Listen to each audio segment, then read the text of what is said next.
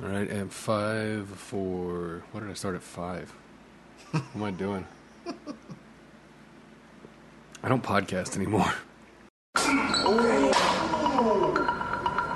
out of here, dog. Suck. Don't try to jump me. You got it. I ain't even want to fight on you. You got it, cuz. Damn. You got it. Blow out.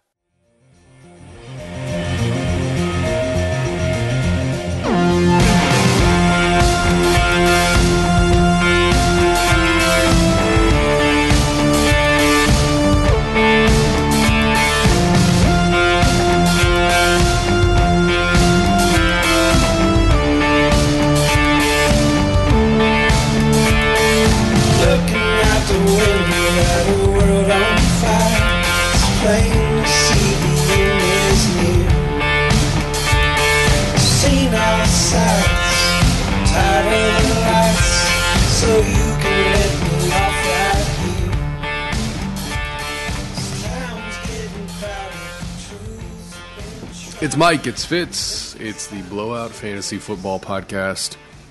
I'm just going with your 6. We're just rolling with it. Like, I feel like I'm, who was the baseball player that didn't know his age? So, Aroldis Chapman, maybe. I don't want to be skin profiling, but there was a Dominican guy, they were like, nah, bud, you're actually like 3 years older. Yeah, at some point, maybe like in your late 30s, you start forgetting your age. But Danny Almonte, for sure. not when you're that young. Although maybe he was lying about his age. Yeah, it was definitely a Yankee. Let me see. Baseball player, unknown age. Miguel Tejada? Wow, okay, anyway. Fuck that, we'll figure it out later. Point is, we're not 100% sure this is year 6, but I'm pretty No sure idea. Yeah. No idea. There was, neither of us had very serious job. When you had a very serious job, I didn't have a very serious job. Then I have a very serious job. Fitz is doing freelance stuff. Now I have a kid. That's the only faces I know. You're trying to study running backs while also having household like craziness going on. Yeah. And which means being a full-time dad at times and like 24-hour dad at times. Meanwhile, I'm like I have my own life shit that has nothing to do with having a child. It's like the other end of the spectrum, but I'm busy as fuck. Right. Working on a documentary and moving and all sorts of shit going on. But the one thing I know I have to make sure I get right are the running backs in my fantasy football. 100%. 100%. My life is going to be miserable for the next 17 weeks now if Yeah. I don't nail this running back position. So yeah, this is how you get in the playoffs. This is everything. What gives you a chance to get into the title? Even if you don't draft running backs at the beginning, it's knowing why you don't want to draft them. It's knowing what their warts are or why they're going to repeat what they did the year before, all that shit. Knowing where you're comfortable with this collection of running backs that are in front of you this season, which is, I don't love it. I felt like last year I felt a little bit better, namely because of Zeke has crept in back up into the first round because we've just kind of like forgotten what happened last season somehow, and Saquon's coming off a major injury, and there's so many like, is he even going to play week 1? And then of course McCaffrey missed the entire season. Running back position was pretty brutal last year. Just if you didn't hit the ones, which Cook, Henry, Kamara, Chubb missed time, Aaron Jones' usage was way down, Jonathan Taylor was a wild-ass ride, Eckler missed most this season, Gibson was a very... popped. Yeah, very, very happy surprise. As a rookie, yeah. I was fading that guy because there was just too many factors going into it. There was never played running back before consistently. The one that bit me was Clyde. Yep. Clyde crept up and just didn't stop. He was like, well, what if we take him mid-first round? And it's like, fucking hold on, what? And it was a good argument. A lot of good arguments for him. There was not the reasons Clyde didn't light the thing on fire last year are still confusing to me. It wasn't because of his lack of talent, because No. he has plenty of talent. Right. Maybe his receiving prowess wasn't as developed as I thought, or as we thought. But coming out of LSU and torching out, Alabama, all those teams, whatever. They drafted him because typically Andy Reid will get one running back and shove him up your ass for every game. Yep. And he's done that pretty much his entire career. And so I'm going to bank on that in the league's best offense, and I'm not going to expect him to get like less than half the snaps in the red zone or in the green zone. And he barely got the ball. He got stopped, I think, remember, it was week 1. He had already scored a touchdown from like 25 yards out. They get in the 5-yard line, and it's late in the game, and he's already gotten stuffed 3 times inside in the green zone. They come, and then they kick the field goal. They come back, and they do the same thing again, and they get stuffed. So on his stat line, he's got 6 rushes inside the green zone for no touchdowns against the same defensive line, because the offensive line apparently was going to suck that year. Apparently, it wasn't just apparent; it was obvious, and it played out the rest of the year. I think he had 10 touches inside the 5-yard line last year. I think that's the entire season. Whenever we throw out these, like, so last year everyone was like, well, these rookies haven't had time with their teams. They're not going to be any good, right? That was a thing that people were, I'm going to avoid all rookies. There's no training camp for them. And you watch, Justin Jefferson pop off, and you watch CeeDee Lamb, whenever he plays with Dak, be a top 20 wide receiver, and those are wide receivers. But that's the one instance where I'm like, maybe that was it for him. And it's not across the board you apply it to where these rookies didn't fit in and didn't have time to jump in. And a team as established as the Chiefs, where you know the pecking order. I mean, it's Kelsey's open, ball's going there. If he's not, give Tyreek another half-second, ball's going there. Oh, maybe I'll just throw in 40 yards in the air to Mecole Hardman, right? Like, how you slice that offense up is very well established.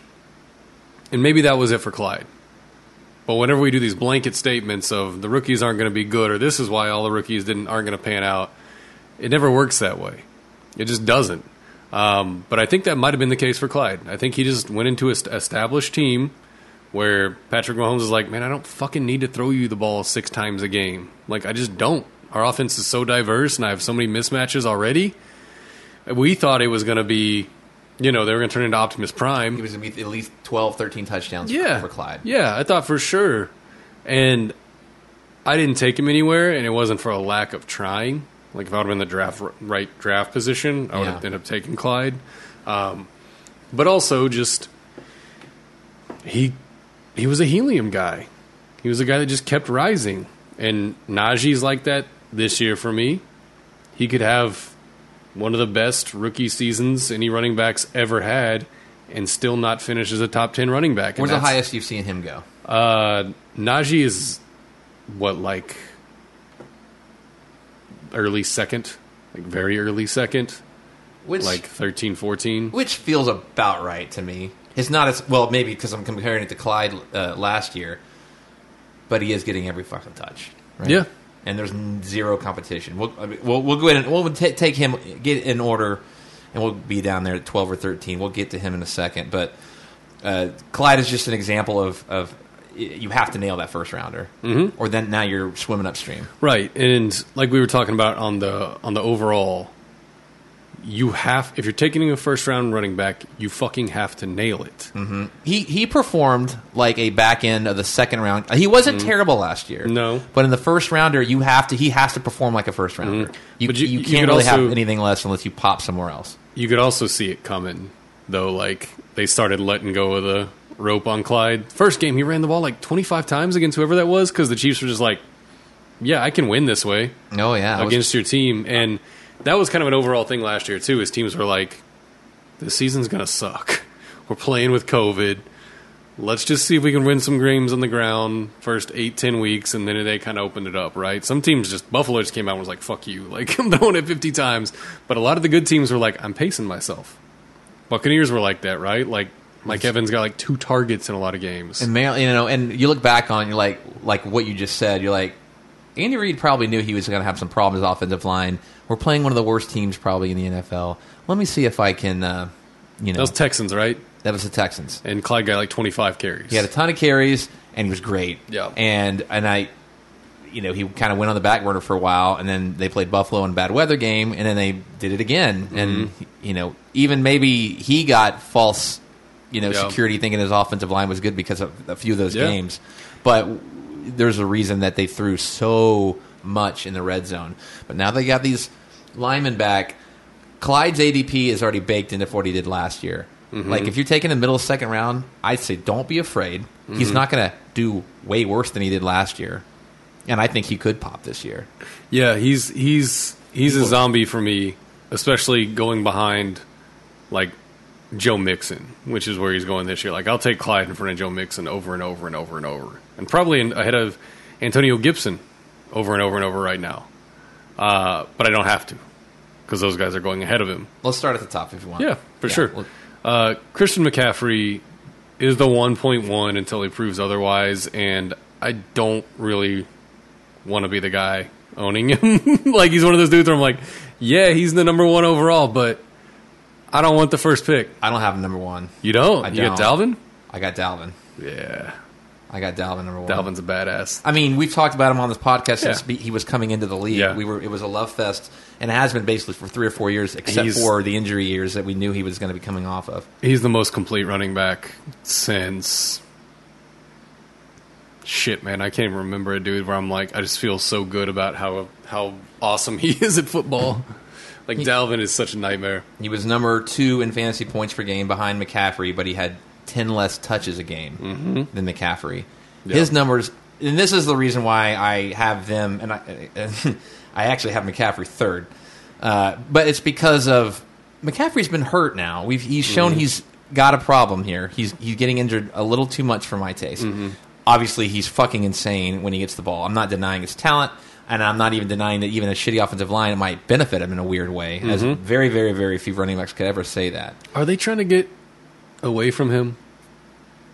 Trying to get away from McCaffrey getting so many touches? Yeah. That's what I'm thinking, is that, okay, are they quietly, like, going... If this is going to happen continually, and he's our franchise... Yeah. I mean, if you're the coach and you're the GM, you're like, we dial it back a little bit, because we need that guy healthy if we're ever planning on making the playoffs. Right. Is Matt Rule's not an idiot. He's a very good offensive coach. Maybe he doesn't quite understand pacing of an NFL season, right? And you're the new coach and you want to go out there and win every game. And, hey, look, we started 4-0. Like, we're doing same great. with his offensive coordinator. Right. Joe Brady. Do they have a little bit of a veteran air to him now where they're like, let's just get to week 10 with Christian McCaffrey healthy, and then if we got to crank him up to 28 touches a game, we do it? We just drafted a running back, too. Yeah. Chuba Hubbard. Yeah, who's no slouch. Like, I know his last season in college football was a fucking joke, but he had one of the best running back seasons you've seen in a long time, 2,000 total yards. Yeah, he's capable of stepping in there for a series every 5th or 6th series, just a few times a game just to give him a break. Right, and if you are fine with the way your offense is running, I don't think you take Terrace Marshall the second and Chuba Hubbard in the 3rd or 4th, right? So maybe they're quietly trying to tell everybody, you know what? We know this guy's the best player in football. We also need to get to the second half of the season with the best player in football healthy. And they got a guy who can eat up plenty of targets without having to run him around. DJ Moore is capable of handling 120, 130 targets a game, a year, no problem. Why not use that guy even more without, no pun intended, but he's getting so many rough touches, McCaffrey, and he's led the league in touches per game. I mean, last year, obviously, he got hurt, but if you look at just the simple touches, he's out-touching everybody, and it's not even fucking close. Oh, no, not at all. He's in there on the snap count. It's insane. Maybe they are going to pace him a little bit and say, you know, if we're in a game late, like, yeah, I'll crank it up, and we'll go to it. But the plan is for, okay, let's just do 20 touches a game. Let's not do 28, okay? And is that all right with everyone? Let me ask you this, though. Okay, because I know a lot of your projections are based on PPR. Try to wrap that around your head and take yourself out of that equation. Would you then Fox League, right? Dalvin or McCaffrey? That'd be so close. I probably need to like look at strength of schedule and things like that. Like it would be splitting a hair. It was splitting hairs, and now I'm looking at also production from my offense, which I think Minnesota's going to be just fine. Their offensive line is 21st in the consensus rankings here, and as if you remember where Carolina ranked, dead last. Yeah, dead last, and I think Minnesota's going to have Minnesota is going to have a better defense. Minnesota's defense is going to be sneaky good. They're going to be in games, and they need to kill a game. There's your guy, right? And the handcuff situation, I think right now Alexander Madison's a way better player than Chuba Hubbard at this moment, and you can get him round 12. Thinking about who your handcuff is he gettable? Number one. For certain guys, and is it worth it? Yeah. Yeah, can I actually get this guy? Can I actually get this handcuff? Because this is a battle of attrition. Your handcuff, expect somebody besides your RB1 to be starting for you 2 or 3 weeks this year. And just remember, like guys like Mike Davis, James Robinson last year, helped people win leagues. Yep. Dude, if you started Mike Davis and James Robinson at your RB1 and RB2, you made the playoffs. Yep. Because you got those guys for nothing. They're just on top. They're just your flex. Absolutely nothing. Like, that's how it works, man. So I think Alexander Madison, he did kind of suck last year when he went in for Dalvin. He hasn't had enough but I think he's good. Volume, and I remember the first year he got drafted, I was like all over this pot. I'm like, you have to fucking get him. Don't even stray away. And then Dalvin ended up getting hurt for a couple games during the playoffs, and then Madison got hurt too. Yeah.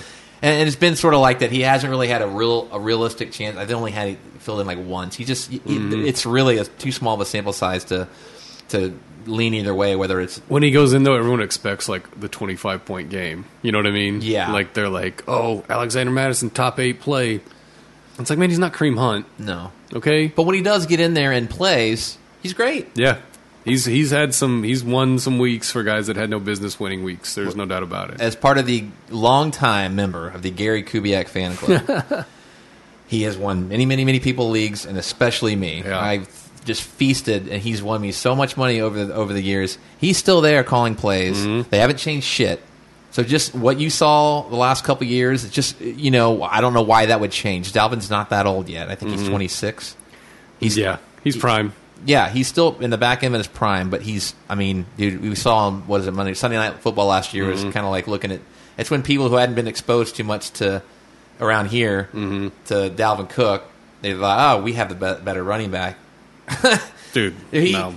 Yeah, he took a shit on Zeke's face that night. Yeah, that dude, best running back in football by any standard. CMC is like the most unique weapon, I would say. So, obviously, there's a big difference between PPR and not. Yes. Not that Dalvin's any slouch. Like 60 balls is not out of the question for Dalvin Cook. I don't know how many he had last year. I need to look that up. But he was number 6 in snap count last year, by the way. Yeah, dude is a badass. Like that's my guy. Like I'll give up almost anything in any league for Dalvin Cook. Let's see, 44 receptions, 54 targets. Right. So I would expect more than that. Especially if the Adam Thielen drop-off happens that I'm projecting. I think most people are kind of thinking there's regression coming there for Thielen, but I would not expect it with Dalvin. 16 touchdowns. I think that's very repeatable. Yeah. For Dalvin. That dude's incredible. 1,557 yards. I think you're right. I think you talked me into Dalvin being one. I don't think I'm going to talk you into the next guy that I have, number 2, but I'm sure you can probably imagine who it is. And you got Chubb? Well, no, this is where it comes. He's the ultimate anti-PPR guy. We talked about him earlier. It was Derrick Henry. Okay. I mean, I think what exactly has gotten worse about that offense? Is it solely based on the fact he doesn't catch passes if you're in standard league, or is it based on the fact that he had 370 touches last year? Which I think 400 touches last year. Yeah, I think it's 399 to be exact. I think it's multiple years of 350 touches compounded onto each other. Just has one. Just one. He was in the 300s the year before. Yeah, over 300 or whatever. Yeah. Whatever the number used to be, he's warped it for sure. They keep changing the scale, right? Yeah. But you just keep compounding 300 touches a year. It hasn't been too crazy because he started off a little slow. Like, remember he was splitting, He's splitting touches in that backfield until he finally, like, Deion Lewis, are we really going to... Right. Look at this fucking creature we have over here. Yeah. This is the biggest running back in the NFL, and he's like the biggest running back we've had of any substance in a long, long time. I am interested what you think about the Julio edition and what that means for Derrick Henry if you're as high on Derrick Henry. I think it helps. Think it helps? Well, I mean, because, listen, he's based in yards are a huge thing for him, but also those touchdowns. I mean, part of touchdowns are your offense being good. Yeah, and Julio's not good at touchdowns. He's not good at touchdowns, but he is good at yardage, and they're going to move the ball better. Yeah. Which is another reason why I would love Ryan Tannehill this year. Yeah, Tannehill's been a sneaky ad for a long time. Very sneaky, especially this year because he can get you ground yards. But I mean, I've never actually owned Derrick Henry for a lot of. I haven't either. I've never owned him, and I can see why you never. You just love pass catching backs, and I can see why. I just like multiple ways to get my meals. And I understand he's a week to week. He could be. He's like about 2 or 3 times a year. He's going to throw up a 3 for you. Mm-hmm. You know. Yeah, that's kind of why I don't have him in that top 4 or 5. He's right there, and there's weeks where I kick myself because week 12 of the season, dude goes off for 35 fucking points, and you're like, yeah, he will win you this shit again. Your week probably 5 times a year. Mm-hmm. He's that kind of. He will blow up, right? And I value that more than most people do. I mean, I'm the Will Fuller guy, right? That you know what? If Will Fuller won me the last 2 weeks, but I started in that 3rd week and he sucked, that's the price of the game, bud. That's the ante. That's what you got to do. So he was 4th last year in fantasy points per game and standard scoring, right? And their offense got better. Mm-hmm. You want to take a look at their offensive line? Let me pull that up here. I believe they ranked 11th. Mm-hmm. Yeah, they're fine. So there's no reason for me to just back off of him. Again, I've never owned the guy, but I think this might be the year if I'm sitting there in one of those top 2 or 3 picks, because I know he's probably going to fall to me at 3. 14 is their offensive line ranking. That's what I was looking for. Right square in the middle. Nothing's changed. They were right there last year. I think it was 17 last year. Nothing's changed for them except for, they just added one of the best receivers in the last 10 years in pro football. I think there was a stat, I don't want to misquote it, but I think it was 2,000-yard rushers. The year after a 2,000-yard rushing season, every single guy that has ever ran for 2,000 yards at least had a 1.2-yard dip in yards per carry. And I know it was at least a yard. I think it was like something crazy, like a yard and a quarter. So if you add that to his numbers, and you say, okay, so touches, we're not going to do the touches thing. We're not going to do the 380 touches. We're going to do the 340 touches. And we're going to do what everyone else statistically, not that Derrick Henry's a normal human being, he's a fucking alien, but so was Eric Dickerson, so was these other guys that did this. Smith. Yeah, they did this. Barry Sanders. Chris Johnson was the last one, right? 2,000. Or he almost got it. I don't think Emmett ever got 2,000, Yeah. but the carry statistics and the touches. So he dropped him down to 4.4 yards per carry. Does that completely change your evaluation of Derrick Henry? If we drop him 4.4 yards per carry? Yeah, he's at 5.4 last year, 4.4 this year. If he has the same amount of carries? Well, we're saying we're not going to give him as many carries, right? And he's losing his yards per carry. Well, I don't see him losing You're just his yards per chasing. carry. You're just chasing bad math. You're chasing it's a bad bet, right? I got some stats for you. Okay. Since 2000, after 370 touch seasons, which last year he had 399. Mm-hmm. That's the magic number everybody says. It's 370, right? 26 of the 34, so over 75%, followed up as at least an RB2. Obviously, that's not what we want, but 18 of those, over half, were an RB1. 6 actually increased their touches, but the average drop was 100 touches. So on average, they had 100 less touches. The average finish on a per-game basis was an RB11. So still this very safe baseline right there, but still not what you want as an RB11. That's just the average. And like you said, Derrick Henry is an alien. Mm-hmm. He's not who was the Falcons running back? That did this. Michael Turner? I don't think it was Turner. I think it was one out. Did Freeman get it? Maybe Freeman had one of those crazy years. He had a 2,000 total yard. Jamal Anderson, I think, was the guy I'm thinking. Okay, yeah, Jim. And he dropped off fast. But Dirty Bird. Yeah. But 3 times that same player, the next year, was the overall RB1. Interesting. And the reason I bring all this up is he is not like all those other guys to me. He is a freak. He's a gigantic freak, bigger than everybody that's tackling him. He plays every game, every year, pretty much. You know, he's very, very... everything's been sustainable for him, and he's still young enough to handle that load. I mean, you go back and look at Emmitt Smith's touches, And now I've heard the 1,500 number, like, oh, he's approaching the 1,500 number in touches. The year after Emmett had over 1,500, hit his 1,500 touch, he had his highest volume ever. So 1994 to 1995, he had more carries the next year than he did the year before. He's a bigger dude than Emmitt Smith. I'm not saying he's Emmitt Smith, but the dude is a badass, and I haven't seen any reason to not believe he's not going to repeat close to those numbers next year. Yeah, I just don't have him 2. I believe in this is the last year of getting while the getting's good on Derrick Henry, and I'm still in while some people are like, I don't want to be standing there holding the bag when this thing does go sideways. I think the risk is worth it to take him in the first round, and a roundabout where we were talking about, like 8. Oh yeah, I'm taking way ahead of that. Somewhere around there. I mean, it's a conversation from in my head between, Henry, McCaffrey, Kamara. Those are the 3 that I'm like, I could juggle those anyway. I'm pretty confident I like Cook 1, but those other 3, again, any of them could be 1. And Kamara could go fucking crazy this year, but I think Henry is incredibly safer than people are. I think people are mainly freaked out by the touch volume.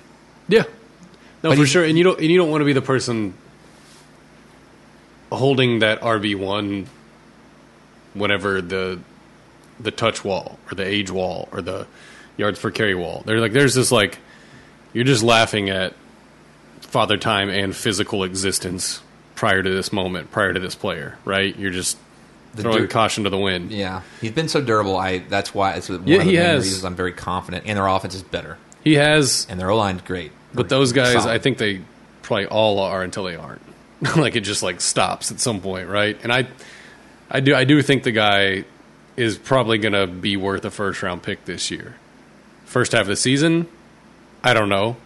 Might we be really trading? Are we trading Derrick Henry 6 weeks in because they're like pacing themselves a little bit, and you think you can still get the right return on him, and then final 4 weeks of the season he does what Derrick Henry does, which is rush for 1,000 fucking yards the last 4 or 5 weeks of the year. And they do have a different offensive coordinator. Let's make that clear. That's true. But Is he's also was a tight ends coach, which is exactly what Arthur Brown was doing Yeah. before he became the That's offensive right. coordinator. Yeah. I can't imagine much is changing other than their offense being better. But that's we've already brought that up to the table. I can't see any reason why much is going to change other than just assuming he has regression.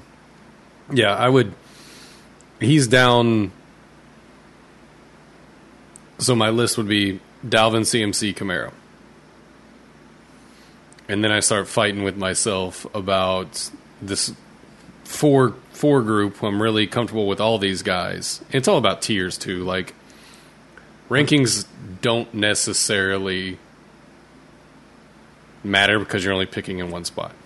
I don't need to know who you would have picked second if you're picking third. Like, Yeah.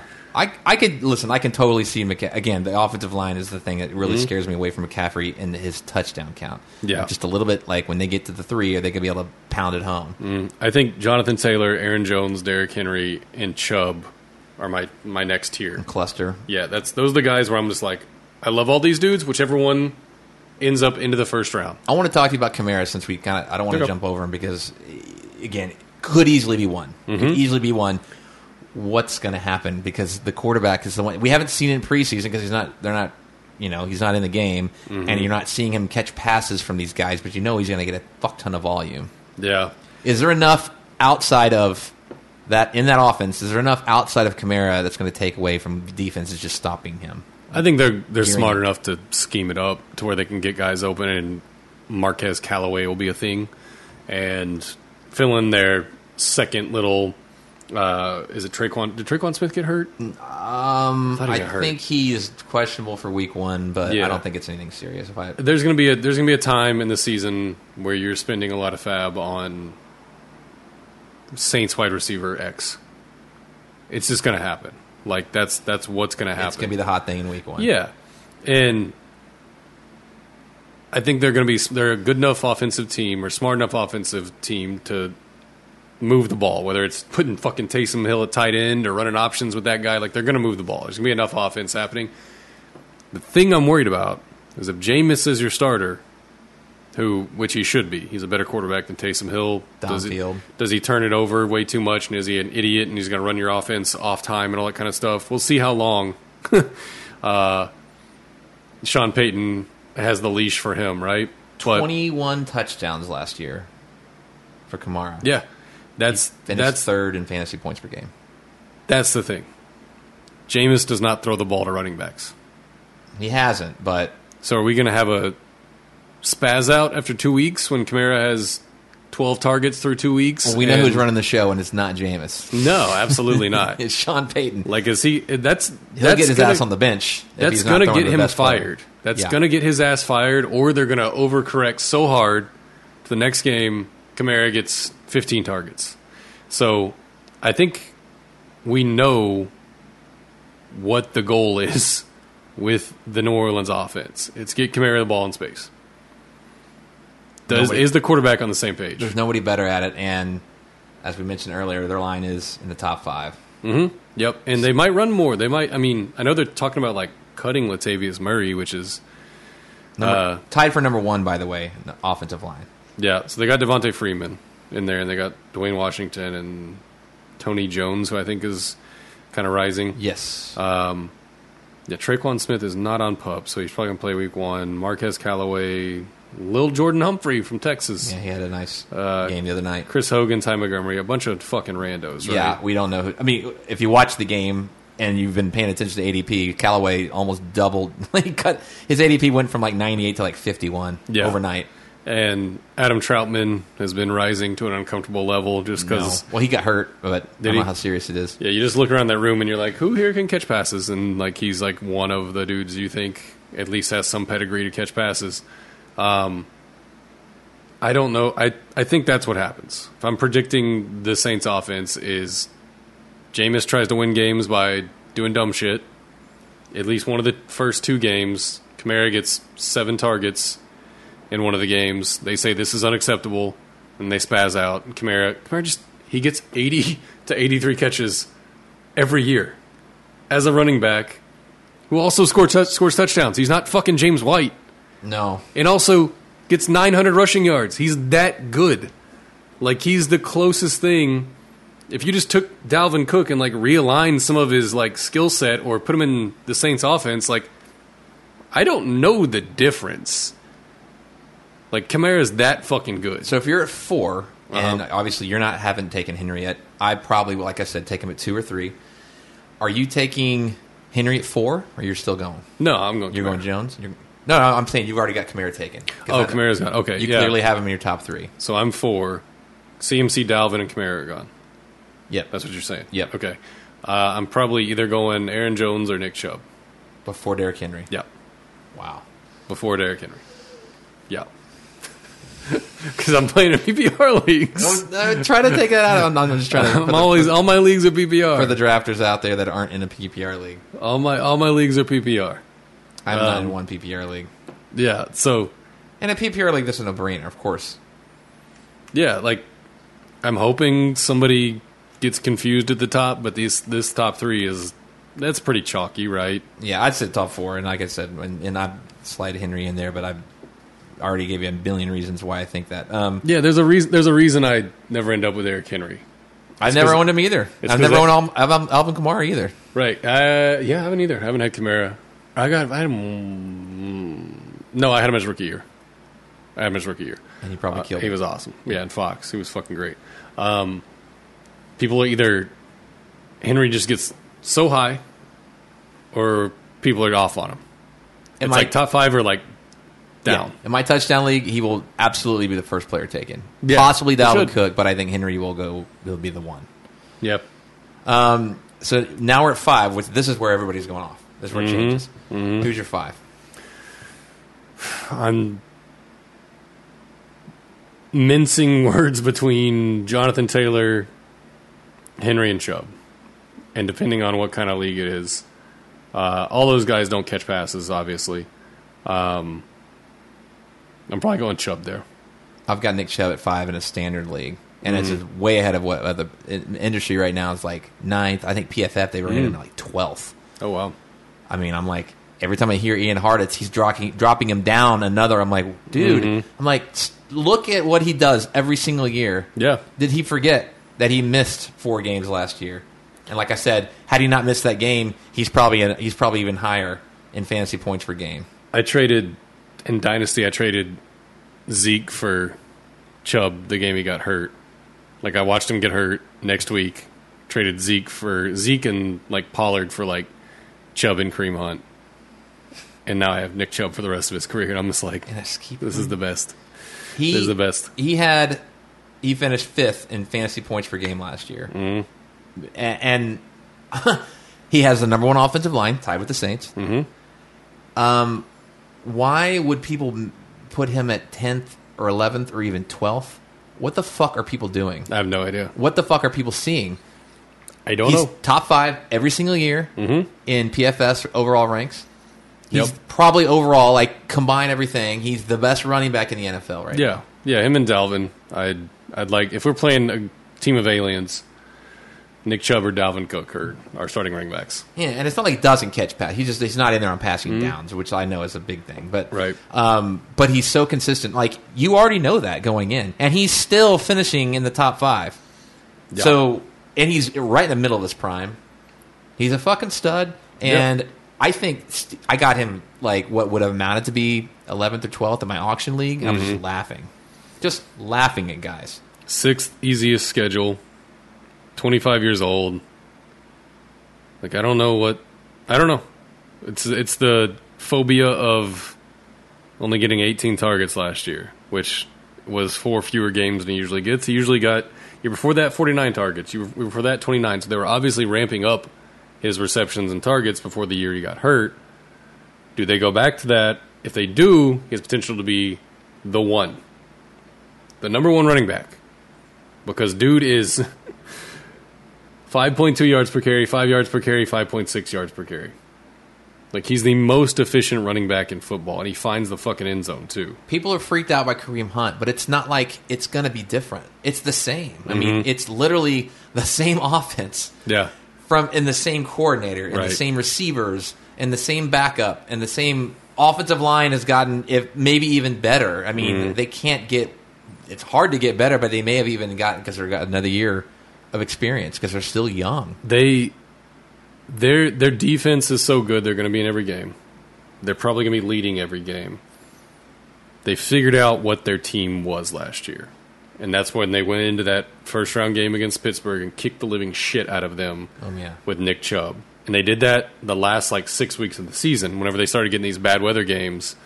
And I think everyone started, leaning, Baker versus the Raiders is going to tear him up and all that shit. And they just ran the ball, 50 fucking times for, 3 straight weeks.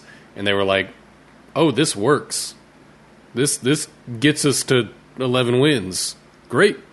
Let's keep doing this shit. And they're stubborn, and they stick with it. We have the best 1-2 running back combination in the league and the best offensive line. People always think about Kareem Hunt if Nick Chubb gets hurt. And, well, trust me, I had him last year. I had Kareem Hunt because I'm like, I got him for cheap, which is not normal last year. And Kareem Hunt did not do what Nick Chubb was doing. He was a touchdown. Like, if Kareem Hunt didn't get a touchdown, he was worthless to you. I started him a lot late in the season because I was dealing with the injuries in the Dynasty League, and I'd start Chubb and Hunt. I'd just start them both and just be like, one of these dudes is going to get 2 touchdowns. Yeah. Or they're going to split these touchdowns, and that's how it's going to go. Think about Nick Chubb if Kareem Hunt gets hurt. Oh, my God. I've been thinking about that, too. Think about that. Or if Kareem Hunt's just not good anymore. Yeah, Chubb goes from 60% of the touches to 80% of the touches, if not more. Think about, okay, so how old is Kareem Hunt? I feel like he's got a lot more tread than people give him credit for. He was announced to the NFL on his first carry, I think, or definitely his first night against the Patriots in 2017. That was his rookie year, and they played the Patriots, and he had 3 touchdowns. And anybody who owned him was hawking him and trying to get him for as much as possible. Yeah, that was probably the craziest rookie season ever. Yeah, he went nuts. But again, 1,300 rushing, 53 catches. Yeah. Wow. He started off with a bang. Yeah, I mean, the dude wasn't... He's been 4.2 yards per carry the last 2 seasons. He turned into a receiver last year, really good down the field kind of receiver last year, which is great. And that's what they want to use him for. But he ain't Nick Chubb. Yeah, he's not taking Nick Chubb's job. He's taking Nick Chubb's receiving, and that's really it. And he's keeping him fresh. Yeah, that's why the guy averages 5.5 yards per carry. That's right.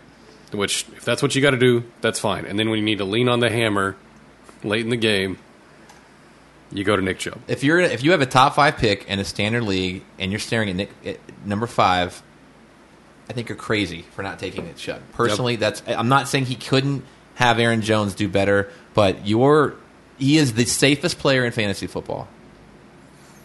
Yep. So next pick, I would take Derrick Henry. I would have to. As long as it's not PPR. In PPR, I'm looking around. I'm looking at Kelsey. I'm looking at Devontae Adams and how I want to construct my team from this pick. If I'm picking, so Henry is going so 3rd overall right now in ADP. Say it gets down to 6. For some reason, Henry's there at 6, at 7. Yeah, obviously. I don't remember the point I was going to make, but yeah, I'll take Derrick Henry there. He's third in ADP. I was surprised he was that high. So here's a guy we haven't talked about a lot, really much at all, is Zeke. And he scares the shit out of me, as he probably does everybody. And this is just a hunch, because I have all the reasons for not taking him until the end of the first round.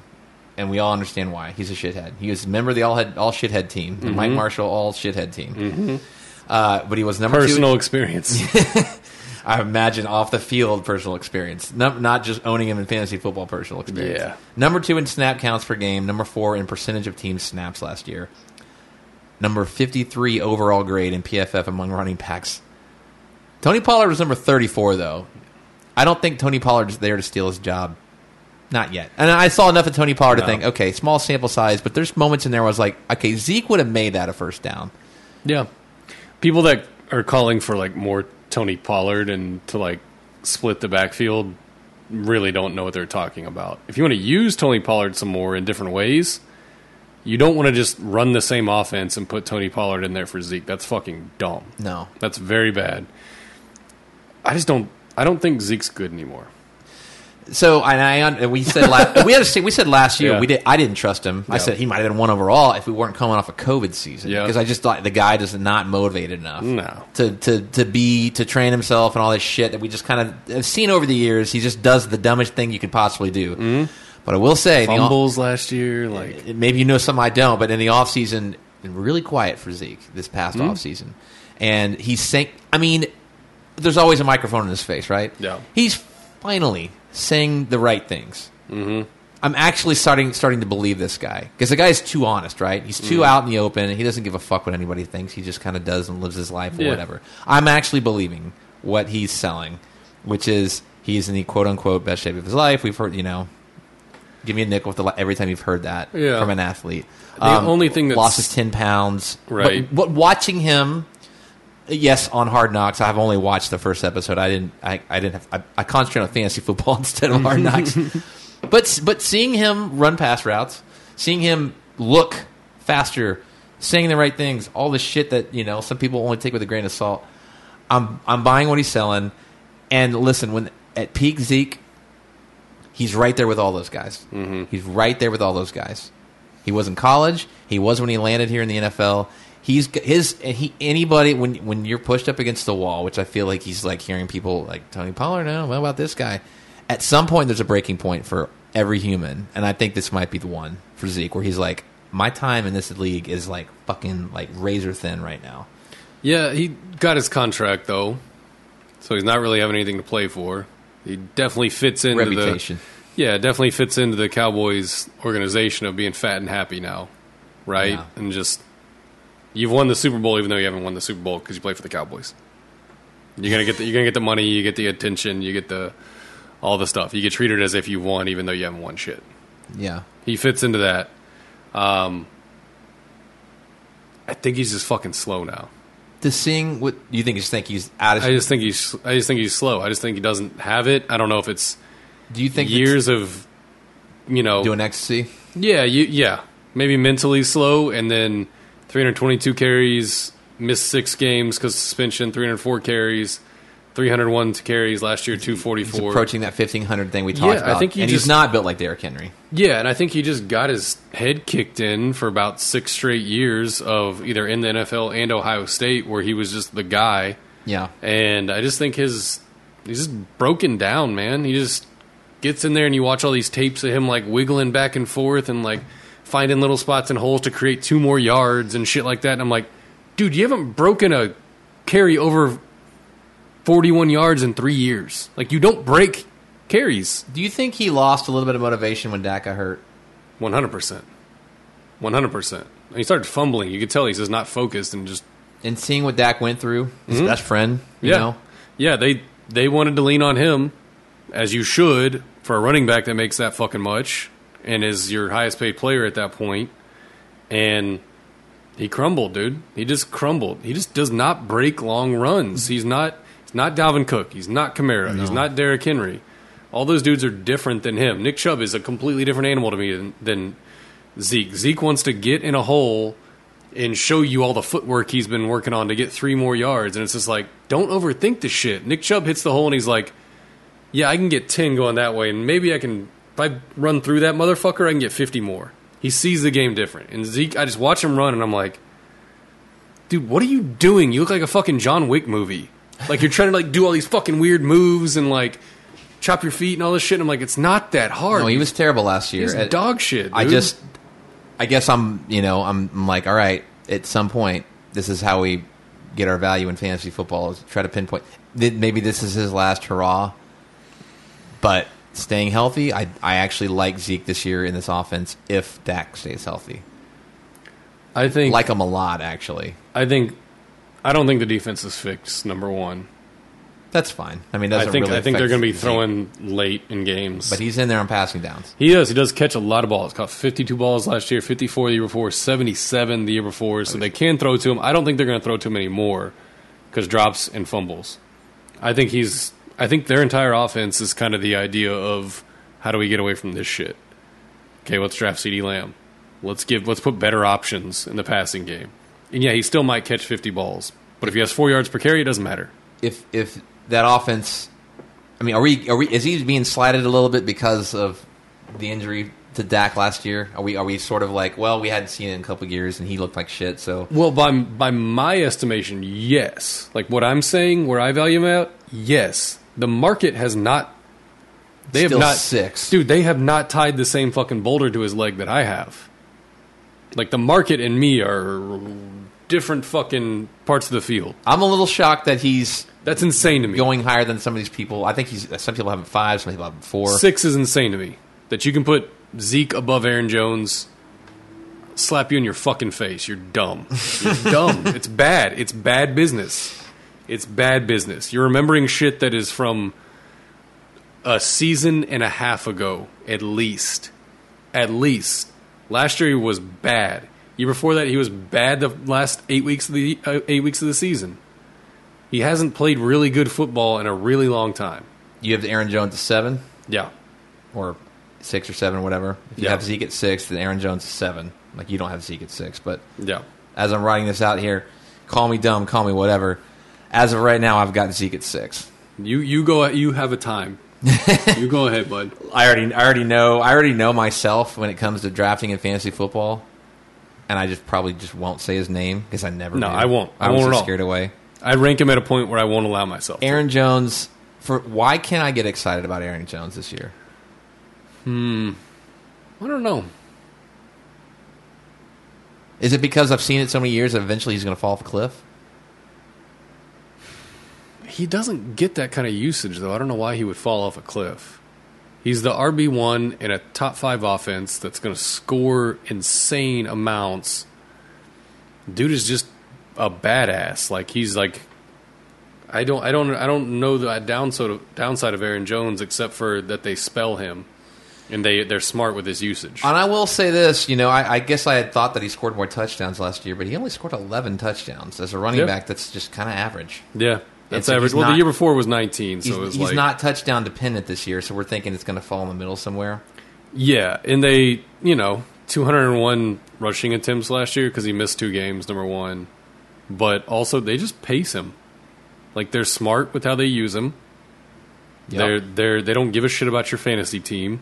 So some weeks it is an Aaron Jones. There's going to be a couple weeks this year it's an Aaron Jones shit show where he will Derrick Henry you. And they're not predictable. That's the thing. I mean, he's way down there. I think he's like 13th or 14th on percentage of his team's touches. Yeah. But Jamal Williams is gone. I would It's very, very efficient. like to guarantee you 55 receptions and 250 carries. And what is that? What does the number on the end turn into whenever he has that many touches and that many receptions? What does a touchdown number turn into? God, he's like 15th in touch count in the NFL. So No, they pace him. There's it's pretty impressive. you can go up. I mean, for a dude that finishes at the top as like RB5 every single year, there is room to go up. Did they draft A.J. Dillon just to replace Jamal Williams, and that's the reason why they got him, as opposed to because everybody was freaking out that they're gonna draft him to replace Aaron Jones, and I'm like, no, Yeah. he's too good to replace. Yeah, Even if you're drafting him in the second round, you still need those running backs. I can't explain. And he's good. I can't explain A.J. Dillon, and I can't explain Jordan Love. I think they just let the fucking intern draft that year. I don't know. I'm not sure. I'm but torn. I'm not reading that much into A.J. Dillon. Listen, Aaron Jones is definitely a safer pick than Zeke. Mm-hmm. So that's the reason why I struggle, right? Yeah. Both of them have really good offensive lines. Yeah. You know, they're both ranked about the same here. So, again, Zeke's still going to get a fuck ton of touches. I don't think he can be worse than last year, which is why I think punting on him is a little bit, I don't know. I mean, you can get emotional about it when you think about Zeke because he'll piss you off. Tough decision. That's when you get past 5 to me, that's where it gets tough for me. Yeah, And I just make it not tough on myself and take Zeke's a box guy for me. I'll never own that dude again. Well, it's riskier. Yeah. And that's what honestly, I would probably switch those two. Like we said, we always walk out of here thinking a little bit differently. Yeah. Seeing And we've done those with Aaron Jones. Well, seeing those 3 or 4 years in a row now. we love Aaron. We've always loved Aaron Jones. Yeah. We told you a couple of years ago, you win your league if you draft Aaron Jones and Dalvin Cook. Okay, now we're getting to the zone where it gets like fucking. Now are we pivoting and taking? Getting Saquon. Saquon. Yeah, I won't. I'm not going to take him. Fully knowing he could win you your league, but Yeah, 100%. But it's a 50-50 deal, right? Like at this point, it's like 50% of these players are fine after an ACL injury, and then there's a 50% where it takes them a year, like Dalvin, like Todd Gurley, or he could be fucking Adrian Peterson.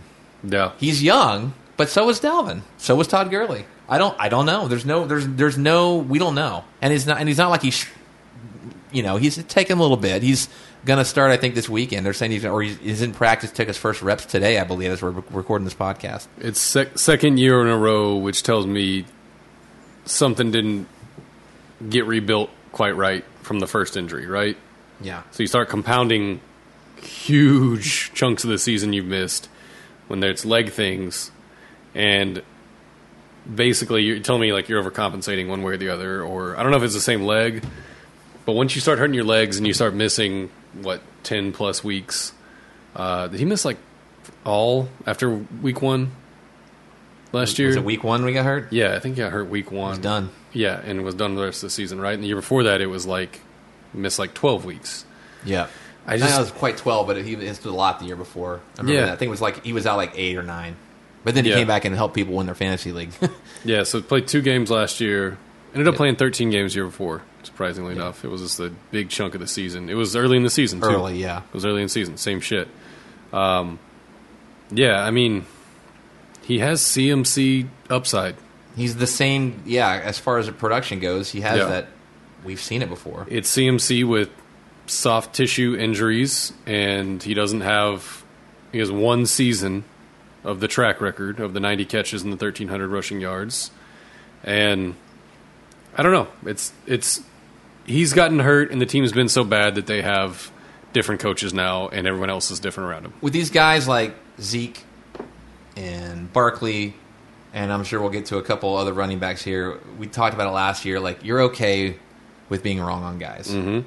But like you said, you have them in a box. I'm perfectly fine seeing Barkley put up RB1, 2, 3 numbers. As long as I get my guy and he produces, I can live with that. This is why we're not drafting Saquon Barkley this year. Yeah, just not. And I honestly, and like, I can say all these things about Zeke, and I can tell you I'm right next year, but I'm probably not drafting. Yeah. I just don't. I don't have that. Again, you fuck up your first round draft pick, you're screwed. Yep. Don't cost yourself the season if you don't have to. Just don't.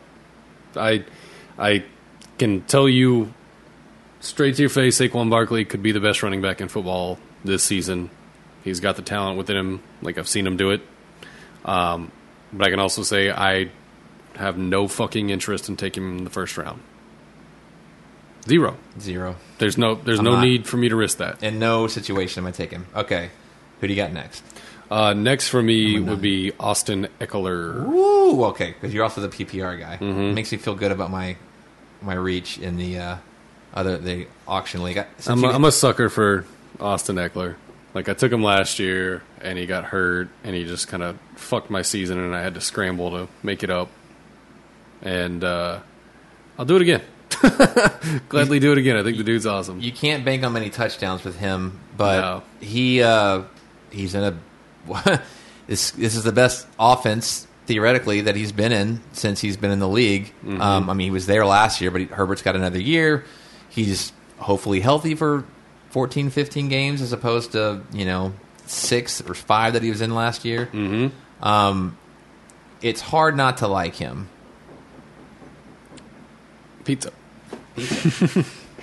Why don't you talk about Austin Eckler? 'Cause Okay. I can hear it. Yeah. So the rushing is not exactly what you think it is, and it's just because the attempts are always super low.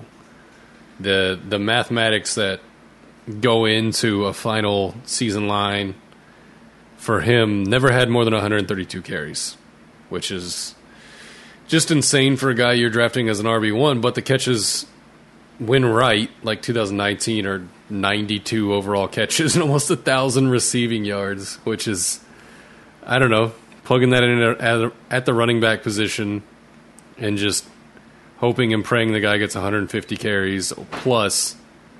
Last year should have been the year, but he lost 6 games to injury. Only scored 1 rushing touchdown in his 10 games he played. 2 touchdowns overall, so the touchdowns just weren't there. Touchdowns are rarely ever there for Eckler, but you probably want to be that dude with him on your roster whenever those touchdowns do get right. And it's a completely different coaching staff. Justin Herbert is maybe the most talented. Yeah, he's the most talented quarterback he's played with. I'm willing to say that. Yeah. And then, Keenan Allen, Mike Williams are fine. Ton of work on an offensive line. Yeah, offensive line is significantly better. Which has been a fucking problem with them. Yeah, 100%. They would not run close to the goal line. And they didn't have exactly quality running backs to do that. They didn't do anything else behind him. We The thought backups aren't good. Justin Jackson was going to be good. Kelly had a couple moments, but then you pick him up and you're like, okay, start him. They had Kalen Balazs. Kalen Balazs was a goal line back for them, dude. He could get goal line touches. He could, for sure. He has at times before. He's not like he's immune to that. Yeah, he has before. I think just you're trying to win your league. Think about what happens. Austin Eckler gets 150 carries and gets 100 targets. There's not another player in that range fantastic that can do that. There's not. The other dudes in that range, or the other dudes that can do that, are going to be named Kamara, Dalvin Cook. The rushing totals are always low, but last year he got over 500 yards because he 4.6 per carry. And so last year should have been the year. Do you want to bank on zombie Austin Eckler? He's going to get 150 carries, and they're going to realize Justin Jackson and fucking Larry Roundtree and all these idiots are not nearly as good as him. I think I'd take that bet because the 1 year Austin Eckler hits, he's going to win your league for you. Yeah, and their offensive coordinator, is Joe Lombardi, who has coached some great backs that have caught balls. Most recently, Alvin Kamara, and he's going to pepper him with targets. So in the passing game, especially if you're in a PPR league, don't feel like any of those targets are going away. They're going to increase. Yep. Most likely. Yep. And probably in a smarter fashion. Than just swing pass, which was the year Austin Eckler caught 92 balls. It wasn't like super creative. It was just Phillip Rivers was like, this is the best play I can do because this defensive front, and here's a fucking swing pass, and here's a swing pass, and here's a swing pass. Like, they're going to be more quality targets. Yeah, I think they're going to deceptively scheme ways to get Eckler running vertical in the field and the ball coming at him. And Justin Herbert, I think I don't know if he's as good as his numbers were last year, his fantasy numbers, but I think this is one of the better offenses that Eckler's ever played on, front to back, especially offensive line. And, man, if there's no one else after this, maybe, Ian Gibson or... He is my number 9. You had Eckler. I have Gibson. Yeah. And this is standard leagues. And listen, J.D. McKissick was number 6 in snaps per game and in a percentage of team snaps, which is fucking ridiculous. Thank you, Alex Smith. Yeah, exactly. Product of the quarterback just dumping it off repeatedly because he's the safest quarterback to maybe ever play in the NFL. That's not going to happen again. There's no way that's happening again, I don't think. And also, this is Antonio Gibson, the learning curve. He's getting more reps. But this dude is a receiver coming out of college, so learning a system. This is the first time he ever played running back. And he did what he did last year in front of one of the shittier offensive lines in the league, as we talked about. And when you produce with that kind of a backdrop and you're still putting up numbers like that as a rookie in your first year as a position, I'm sorry, but those numbers are going to spike this year. Yep. This is the year to get in on Antonio Gibson if you didn't last year, because I think after this year he's a top 5 guy. Yeah. And he's also got a better quarterback playing, well, for fantasy anyway. Yeah. Oh, yeah. Fitzpatrick will move the ball. He'll turn it over, but he'll move the ball. I have such a boner for him this year, for Antonio Gibson. Gibson's going to be very good. I have no doubt about that. 16th offensive line, as we said in the other segment. Yeah, and I didn't expect. I was fading him last year. Just honestly, I was like, y'all guys are getting way too hypey on. Yeah, he's Antonio like Gibson. He's that guy where I'm going to trust the scouts to, but I'm not going to buy into it this year because I watched this tape and I'm like, I don't know how this is going to translate. I really just don't know. Is he going to get goal line targets? I don't know. I didn't know enough to pull the trigger on draft day because we don't want to be wrong on guys. Right. We're okay with missing on guys, and I was okay with missing on him even when he was scoring 2 or 3 touchdowns on me. When it mattered. But I want a piece of it this year. Yeah, the touchdowns were awesome. And you're getting it a pretty good. I think it's a really good price this year. Still getting targeted that much, despite having fucking J.D. McKissick on your team, is impressive. Like I'm talking about with Eckler, which is just like everyone looking around and going, "Yeah, we need to get the guy the ball more, right?" That's like a philosophical change or a new coaching regime change, which happened. Antonio Gibson is second year. This guy's a better player than he was. He needs 200 carries, and he needs like 60 targets. Yep. We're being idiots if we don't do this. Yeah. And that's the kind of shit that happens year 1 to year 2. Every position. McKissick wasn't doing enough with those targets to retain that sort of volume. No, that was not. Those are empty. Struck. That's the kind of player you hate because he gets PPR points every week, and he'll score like 15 because he's the poster child for why I was arguing with Chuck. Like how can that guy be almost as valuable as a guy like Derrick Henry on a given week? Like you don't know who's going to outproduce. Yeah. So anyway, I love him. I mean, apparently you love him too because 10 is higher than the market. I have him 9. Yeah, he's 9. Well, I got that bundle up here that's kind of confusing. So, 10. So Joe Mixon was the next guy I had. I think they're neck and neck to me, but you don't like Joe Mixon. Why not? Not ever touching Joe Mixon. What's your hang up with him? Because he just hasn't overperformed? Yeah, just gets hurt all the time. Their offense, they've told me they want to get away from Joe Mixon by their drafts. T. Higgins and then Jamar Chase. It's pretty obvious. But isn't it good for their offense if they're drafting more offensive players and an offensive lineman? You think? I would think so, but I don't know if that's outdated ideology that the wide receiver is going to make the running back better. Like, I don't know. I just don't know if that happens.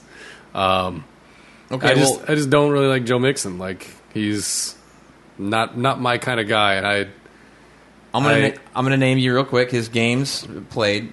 Again, this is only his 5th year in the NFL. 14 in his rookie year, 14 in his second year, 16 in his third year, and then he got hurt last year. He was down to 6. Yeah, that's not bad. That's not bad, but you could be a lot it's always worse in a running going back into situation. Sunday asking if Joe Mixon's going to play, and then Joe Mixon plays and plays like shit, and it's because of the injury that he played through. Until last year when it just bottomed the fuck out and he played 6 games, 3.6 yards per carry. I'm willing to eat my words on Joe Mixon if the offensive line is right. And they're going to be better, theoretically. I mean, they've Right. addressed it. It's only going to get better, but I think they're starting to address it.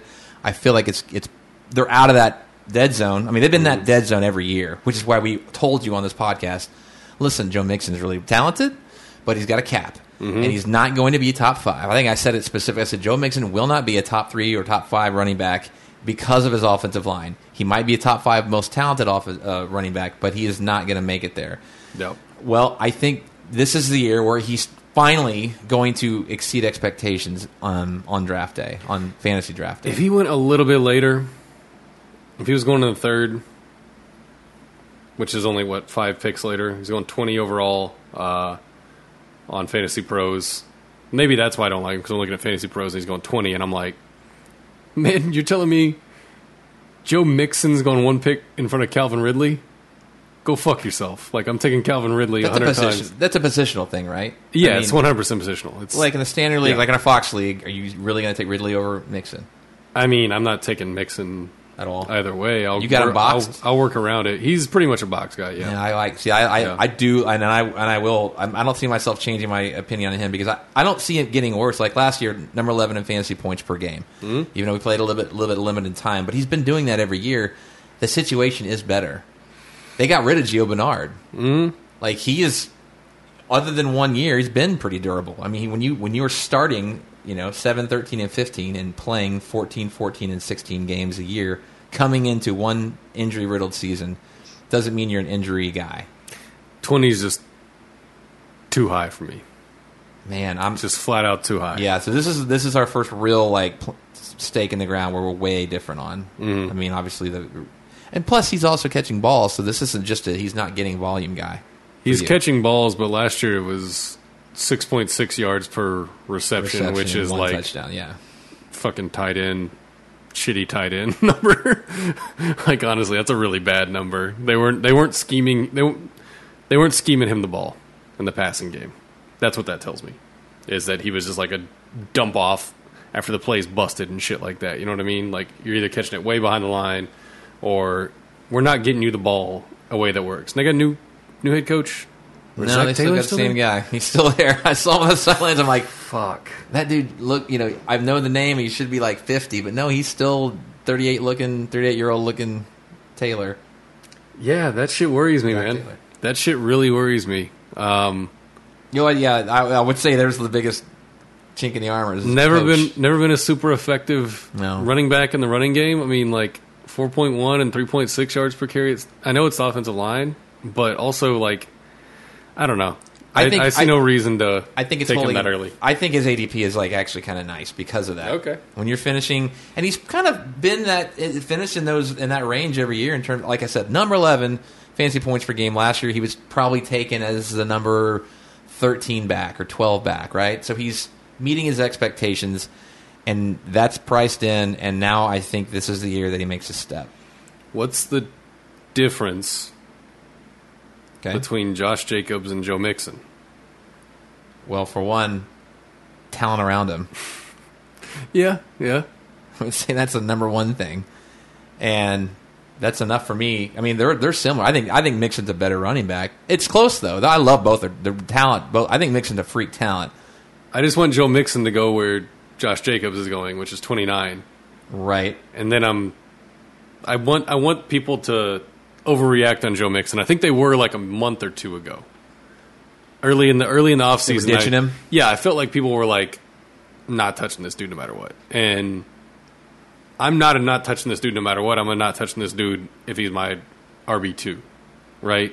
If I can get him and start him at flex or some shit like that, like, I mean, you're killing. taking the cake. Like, Of course. but I feel like the market is, I mean, above Calvin Ridley, who is my, like, You love him. yeah, he's my, like, a wide receiver 3. Like, That's a numbers game more than it is. I don't think anybody's saying he's a better player, but like, well, no, it is numbers game, but and really hasn't officially done it like on that level yet. That's all why. So Right. what you're saying is you're getting Ridley at a discount, but I think you're getting both these guys at a discount Yeah. and where they're going. I can find a better player that I like a lot more in that range, I guess is what I'm saying. So, I'm comfortable enough taking him over one of the stud wide receivers because there's enough wide receiver talent.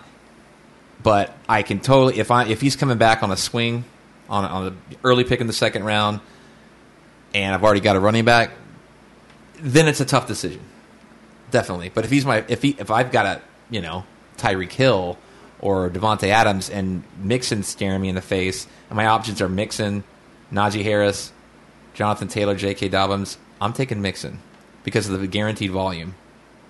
Ton of volume, right? I mean, that's the one thing you cannot argue with. That is a successor in fantasy football, and he's already shown he can do it. At least, you see the talent. Now, the next guy I have is that guy we haven't seen it, which is Najee Harris. I think you probably said you have Jonathan Taylor way higher. yeah, Jonathan Taylor's somewhere up there. I got to figure out my feelings on him. I had him like Eckler range. I think it's about time to talk about Jonathan Taylor. If you own Jonathan Taylor last year, you're banging your head against the wall for 10 weeks.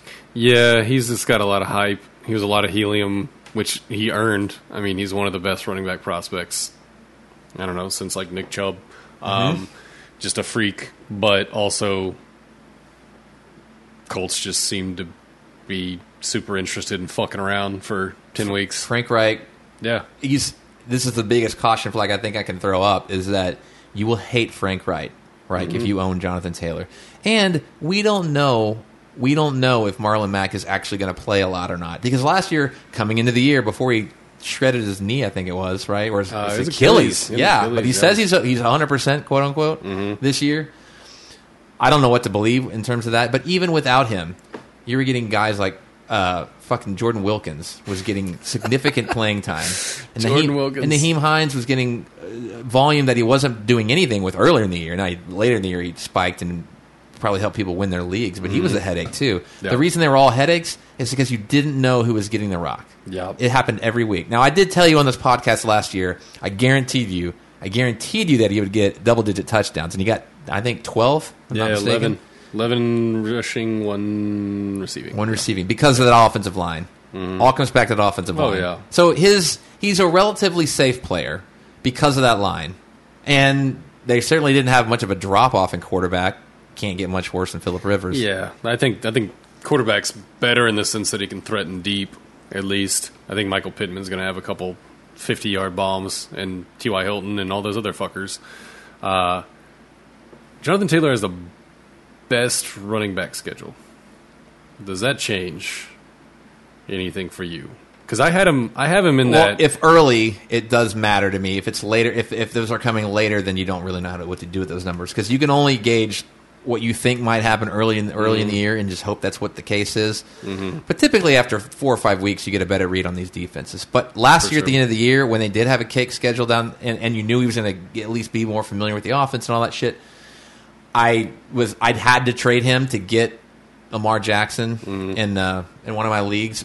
But I was like, I remember calling the commissioner. I was like, I'm giving up a piece, and he was like, oh, who cares about Jonathan Taylor? I'm like, dude, this guy's gonna fucking kill at the end of the year. Yeah. But I also needed that guy to win games, so I traded him. And he ended up winning and helped me out and all that shit.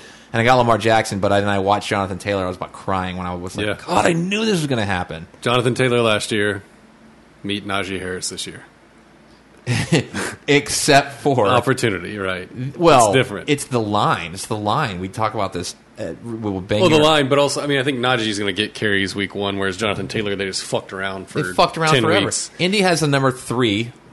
Dude, the fact that he ended line with 5 yards per carry after the shit that it was the first 10 weeks is insane. Like, He got benched one game when they fumbled. I think it was against Baltimore. They returned it for a touchdown. I'm boosting Jonathan Taylor as we're talking.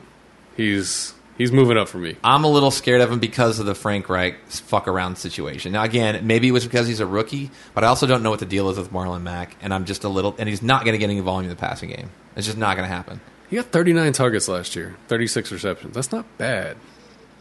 That's Not not bad enough. considering Naeem Hines was there, and they fucked around Jordan Wilkins, and that's not bad. Marlon Mack. That's more than a lot of guys. Will almost for sure be in that mix. I would think so, but I don't know. They haven't. And it's Marlon not Mack hasn't- and it's not Rivers dumping off to him. No, that's the thing. Phillip Rivers will turn any running back into a 35, 40 catch guy, even Naeem Hines and rookie Jonathan Taylor, right?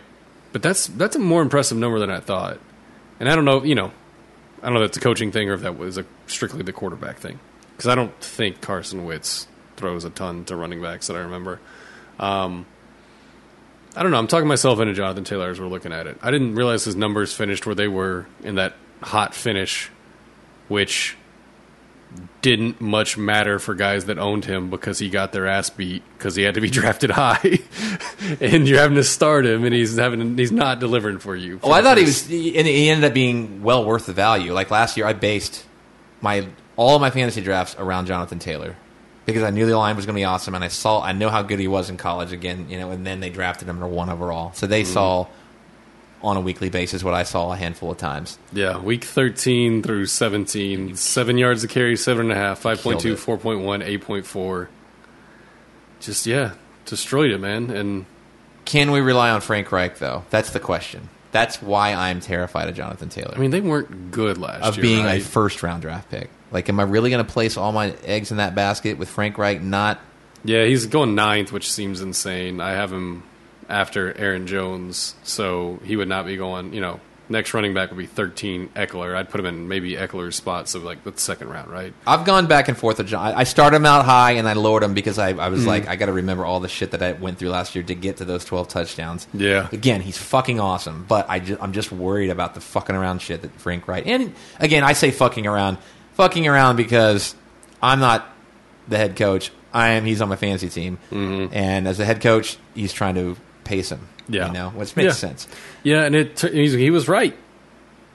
Last 5 games this season was the time to unleash him, and You killed it. yeah, got them where they needed to be, even though they weren't. I mean, they weren't a good football team. They were a first round exit, but I don't know. I bounced, and this is all still like a recurring like question in my head. Like Najee Harris, I bumped him up 1 over Jonathan Taylor. I have Najee Harris after Joe Mixon, right in front of Jonathan Taylor. So I have Harris. I have Harris at 11, and the reason why is the offensive line, like I said earlier, is dead last, or he's 31, I think, on this list. They are 30th out of 32 teams, so they're in the dead zone. But we do not. I wrote this down. We do not ignore 3-down backs in any format for any reason. 3-down backs. You have to trust that that's at least going to. There's a floor on that it's pretty high. Mm-hmm. And I know that we all have seen the talent. We've seen him hurdle all that shit. We saw the play. Did you see the preseason catch that he turned into? Yeah, the sideline tip to that was against like the third teamers of whoever the fuck they were playing. Yeah, I it was can't still remember. impressive though. Yeah, I just don't see a need to take Najee that high. Next guy for me would be DeAndre Swift. I love DeAndre Swift. I think we're being You definitely have him higher than the market does. But I think we're being absolute idiots about DeAndre Swift. you're taking him over JK. Oh yeah, DeAndre Swift is in front of Clyde. If you want to know where my honest position of Zeke is, it's right here. And then Najee. Well, I can already tell you're not taking Zeke in the second round early, are you? You're just like, no, I'm not going to do it. I mean, if you You'll start thinking about it, though. Yeah. You'll be like, like, wait a minute. yeah. Am I crazy No. here? I mean, DeAndre Swift, number 1, coming into the draft last year, I was like, this guy's maybe the best running back, right? Are we being dumb about this? Like, Jonathan Taylor is like a Superman, but DeAndre Swift, like, just gets the shit done. Like, no one can touch him. No one can tackle him. And then he goes into last year and he misses, 3 games or so. Still also gets 46 receptions. Drop the biggest one of the year. Oh, yeah. Yeah, exactly. Add that in there. Yeah. 8 touchdowns, 2 receiving. Like, that team's going to be bad, but they have a good offensive line. And if they throw late, that's fine. I think he's the second best receiver, maybe the best receiver on that team. And I think we're being idiots about DeAndre Swift. So, I think we're being idiots about the Lions in general. Yeah, I agree with the second statement for sure. Most of the first statement, I'm looking where he is on Fantasy Football Calculator. He is the second to last pick and the third, which would put him at 1, 2, 3, 4, 5, 6. I'll take that all day.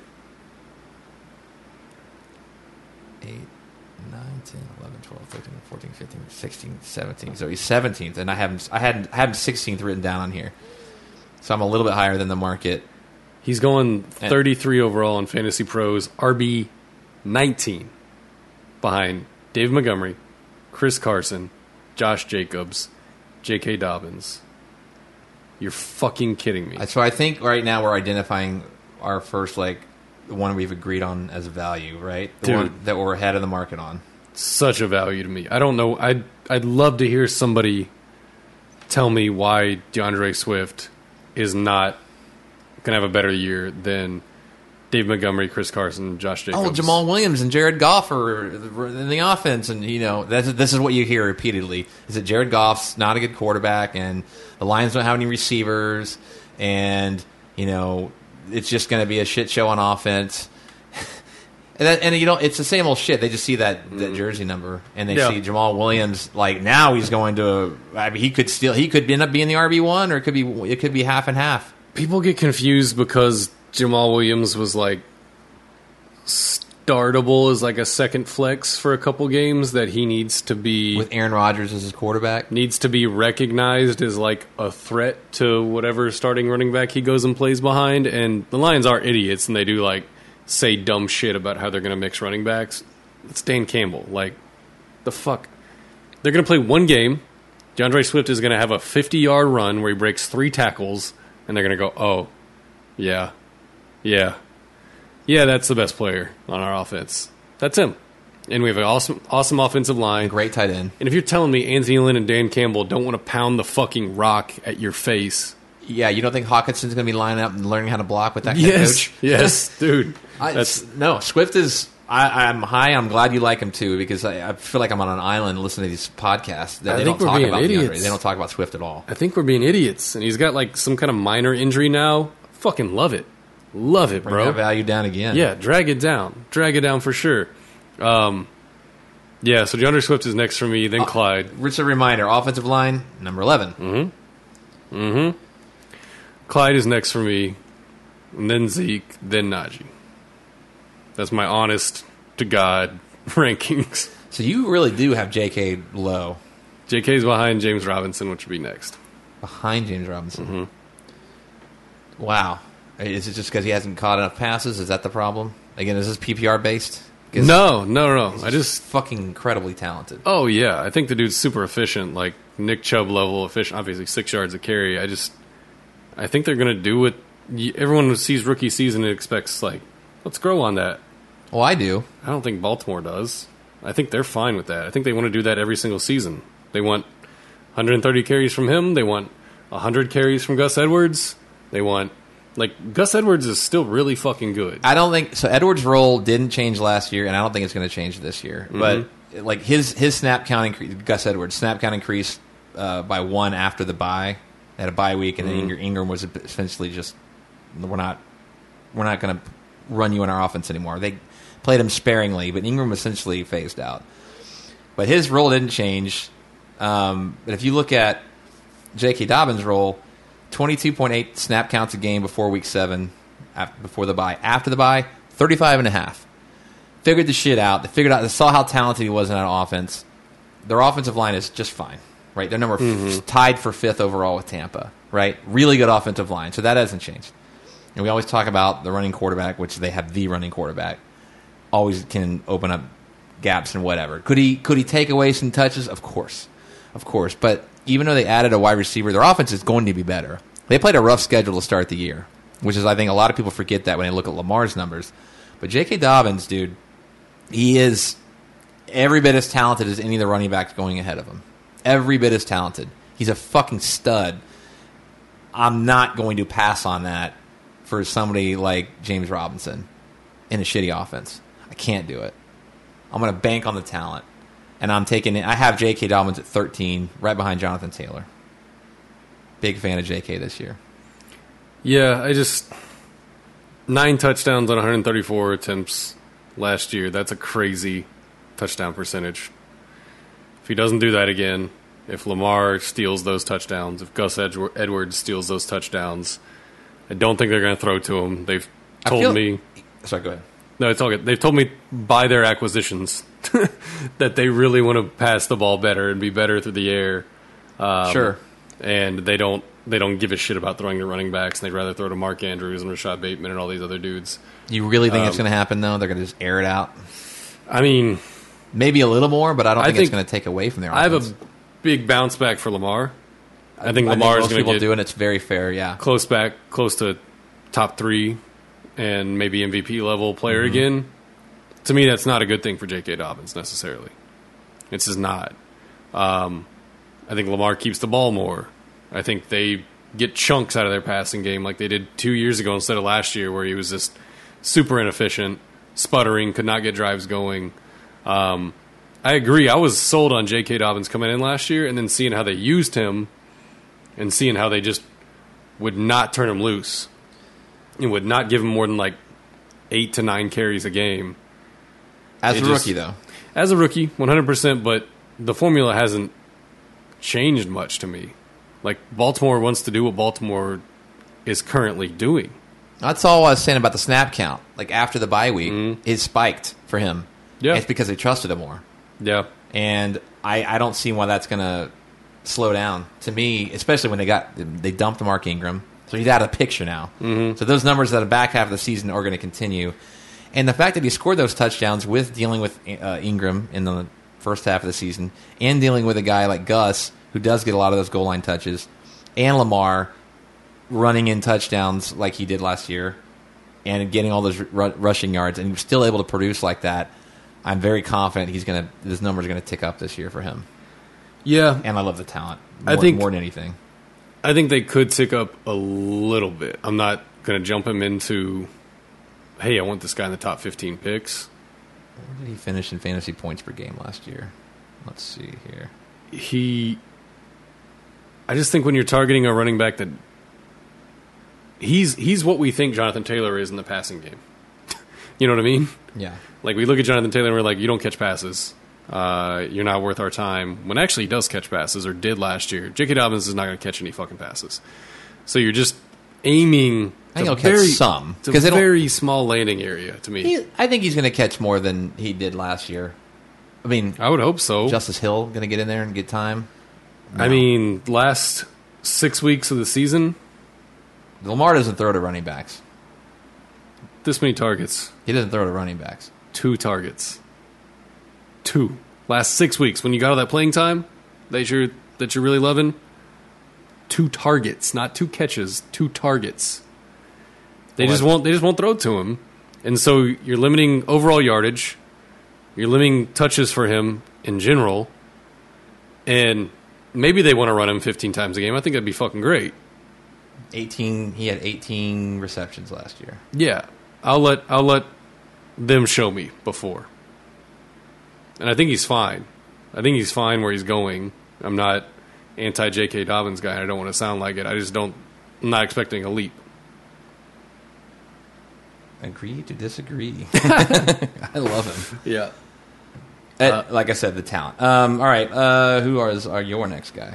At this point, I stopped doing pure ranks, and I just start listing guys that I want to take later, or guys that are kind of in my zone. And Myles Gaskin, Chris Carson, and Javonte Williams are my next guys that I'll likely draft, because I'll be taking running back or wide receivers in this Let's range. talk about Myles Gaskin, because he's a very polarizing guy too. Yeah, 47 overall in Fantasy Pros. I like him. Yeah. You had him last year, right? Uh-huh. In the Fox League. Mm-hmm. Another back-end guy that you hit on. Started getting hurt, which sucked. Yeah. Missed significant time. But, I mean, they're bought in, apparently, which is fine for me. Offensive line's not great. But he is one of those dudes that's like, yeah, my second flex, or even my flex position, I feel pretty good. Or if you go strong on wide receiver early, he could be RB2. Yes, absolutely. nothing wrong with Myles Gaskin. None of the numbers are going to blow you away. It was just kind of the opportunity in the 10 games, 142 carries, which is awesome. Is that more than J.K. Huge Dobbins? snap rate last year when he was there. Yeah. He was getting in every situation. Dobbins played 15 games, 134 attempts. Gaskins played 10 games, 142. So he's just they just committed to him, which is People are afraid weird. they're not going to commit to him this year. Right, but I mean, I don't know. I was worried about it because I've definitely seen the Rams, multiple teams, I think at this point, just look over at Malcolm Brown and go, man, he's big and strong. Like, let's give Malcolm Brown the ball. But I don't think that's a thing anymore. Are you worried about the touchdowns going away because of that? Not really. I mean, he didn't have significant touchdowns last year, 5 total. So there's not like you're baking in an outlandish touchdown mark like we just talked about J.K. Dobbins. 9 on fewer carries. Myles Gaskin at 3, right? So, I don't know. I think the yards per carry can still be shit. They can be like 4 to 4.5.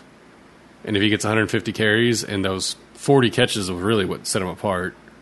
40 catches for any running back that's getting that many carries that changes it. Changes the math. Finished 1, 2, 3, 4, 5, 6, 7th in percentage of his own team snaps last year. That's very impressive. Yeah, that's awesome. Especially for a dude that's a 7th round pick that, you know, I knew who he was out of Washington, but like, he could have easily just been cut and just dis-a-fucking-peared, and no one knows who Myles Gaskin is again, but clearly Brian Flores likes him. And I think they were wavering like last week. I think Malcolm Brown got the starting carries, and then week 3. The week where they went down to, I think it was they played the starters a full half. Mm-hmm. He looked fucking incredible. Yeah. And he scored 2 touchdowns, too, and caught a touchdown, one of them. Yeah, I think people are undervaluing his talent level. Yeah. He's not flashy. Right. Right? Yep. They want to see some guy who's got this long-range speed, who's going to, get in a one-on-one foot race. He's not that guy. Right. But he just gets the fucking job done. Yeah. He's not like, Alex Collins. He's better than that. He's like one of those guys where you don't know how good he is until you look on the stat sheet. Like, Jesus, guy, he eats up inning eater, whatever you want to call him. But he's good at really good at every little thing that he's asked to do. Mm-hmm. He's what everyone keeps wishing like Darrell Henderson, Mike Davis would be to me. Mike Davis did have a great like first 10 weeks or whatever last year. He slowed down. Yeah, definitely fell apart. He just does all the little shit right, and he's a good player. Not going to ever be in the range of the guys we've already talked about. He's not on the plane of DeAndre Swift. Not on the same plane as J.K. Dobbins. Just gets the shit done. Like, he's just fine. And going at, where is he going right now? I think it's 47. You said you had him ahead of Clyde? No. Okay. Clyde's up there. We got Clyde, okay. Yeah. We talked about Clyde earlier, and I think we also mentioned him quite a bit on the Gaskins is one of my overall guys. segment. Is one of my running back guys where I'm like, I feel good if he's my flex or if I go super heavy wide receiver tight end RB2. Monty? Dave Montgomery's not on my list this year. I'm just not. I probably wanted him taking him. He's just the potential volume guy, but he's essentially in a box for me. I'm not going to try to hit Recapture that the magic. Yeah. I mean, Not gonna- again, I had some magic with him last year too. At the end of the year only, and it was perfect. But when you have the very worst or one of the very worst offensive lines in the league, and you have a rookie quarterback, I'm not going to touch that shit. Nah, I'm good, man. They're number 29 offensive line. It was bad through most of last season, and the hot finish, I think, disguises a lot of it. Yep. For Dave Montgomery, where I was trying to trade him before he started catching fire, and probably should have. I mean, Jesus, there's like 6 straight weeks where it's 2.7, 2.9, 3.1, 3.4, 4.2, 2.1 yards per carry. Bye week blows up after the bye week. So They played shit teams. Yeah, They're what all the- shitty defenses. Exactly. Anybody paying attention should have seen that coming. yeah, exactly, and just Because Tariq Cohen wasn't there. yeah, and just get duds, dude. There's just like But now- 7 weeks in here that are duds. But now Damian Williams is there. yeah, Their offensive line's worse. Damian Williams sat out a year, so people kind of forgot what he just did Yeah. in the Super Bowl. He's Super Bowl MVP. Like, He Mahomes should have got been. it, but Yeah. Damian Williams is great, and he also, by the way, catches a lot of passes. So that all that extra shit that Tariq Cohen was taken away from Montgomery, that Montgomery stole basically down the stretch last year, that won all these people the fantasy leagues, there's a really good chance that a lot of that is going away. Yep. I'm just not. You hit lightning in a bottle with him last year. I'm not doing it again. Good talent, but unless he's a really good value, I'm staying away. Yeah. We said basically the same things with Josh Jacobs, right? He's essentially in the same box. I got Jacobs like one ahead of Montgomery. Yeah. Chris Carson, we haven't talked about him at all. He's probably ahead of both of those guys for me. Is he not for you? I've been burned by Chris Carson a couple times with just the injury thing. Yeah. No, he's And going to probably play 13 games. Yeah. It's just brutal because he gets like very hardcore injuries where you don't know if it's like 2 or 8 weeks.